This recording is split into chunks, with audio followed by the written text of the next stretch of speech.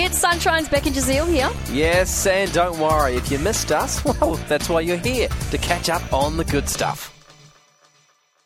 That's right, it's what's trending. It's where we catch you up on the latest news. This one comes in, and it's an interesting story. I guess it's, interesting / devastating. There was a...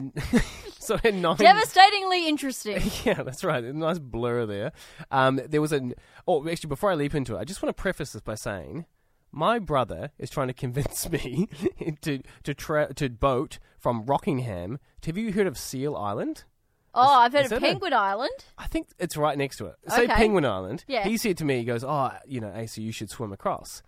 Swim across? No. Yeah, it's fine. Is it safe? Yeah, people walk across when it's low tide. Oh, I'm thinking high, Yeah. It could go high tide. I'm thinking, I don't want to do that, estuaries and You don't get swept out to sea. No, I don't want to do that. Yeah, I'm like, Gotcha. no, thank you. And then he's like, you can take a little inflatable boat, like a little kid's boat. Yeah, people do that stuff all the time. What? Okay, and maybe I have I'm overly sensitive towards like sharks and things. Yeah, sure. Yeah, sure. But anyway, then I read this news story, right? A 9-meter inflatable catamaran with 3 people on board was rescued about 835 kilometres off the coast of Queensland yesterday.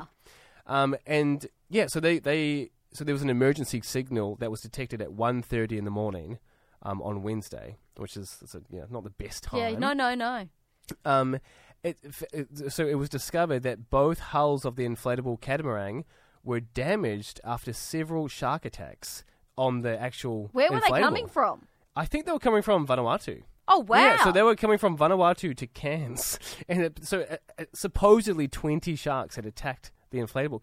That is scary. That's very... Yeah, so that's what I mean. Devastating. But you're not in the middle of the ocean going over to Penguin Island. Yeah, I know. I'm slightly... Yeah, there was a bit more... I'm being a bit melodramatic about it. I know.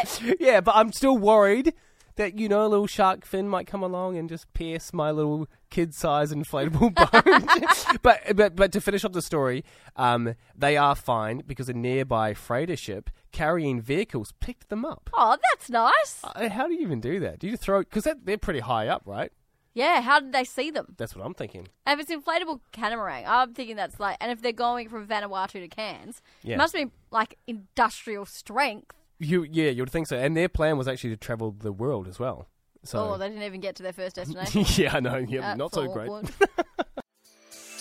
We really hoped you enjoyed that chat. It has been Sunshine's Beck and Jazeel. I think I enjoyed it more the second time. It was good.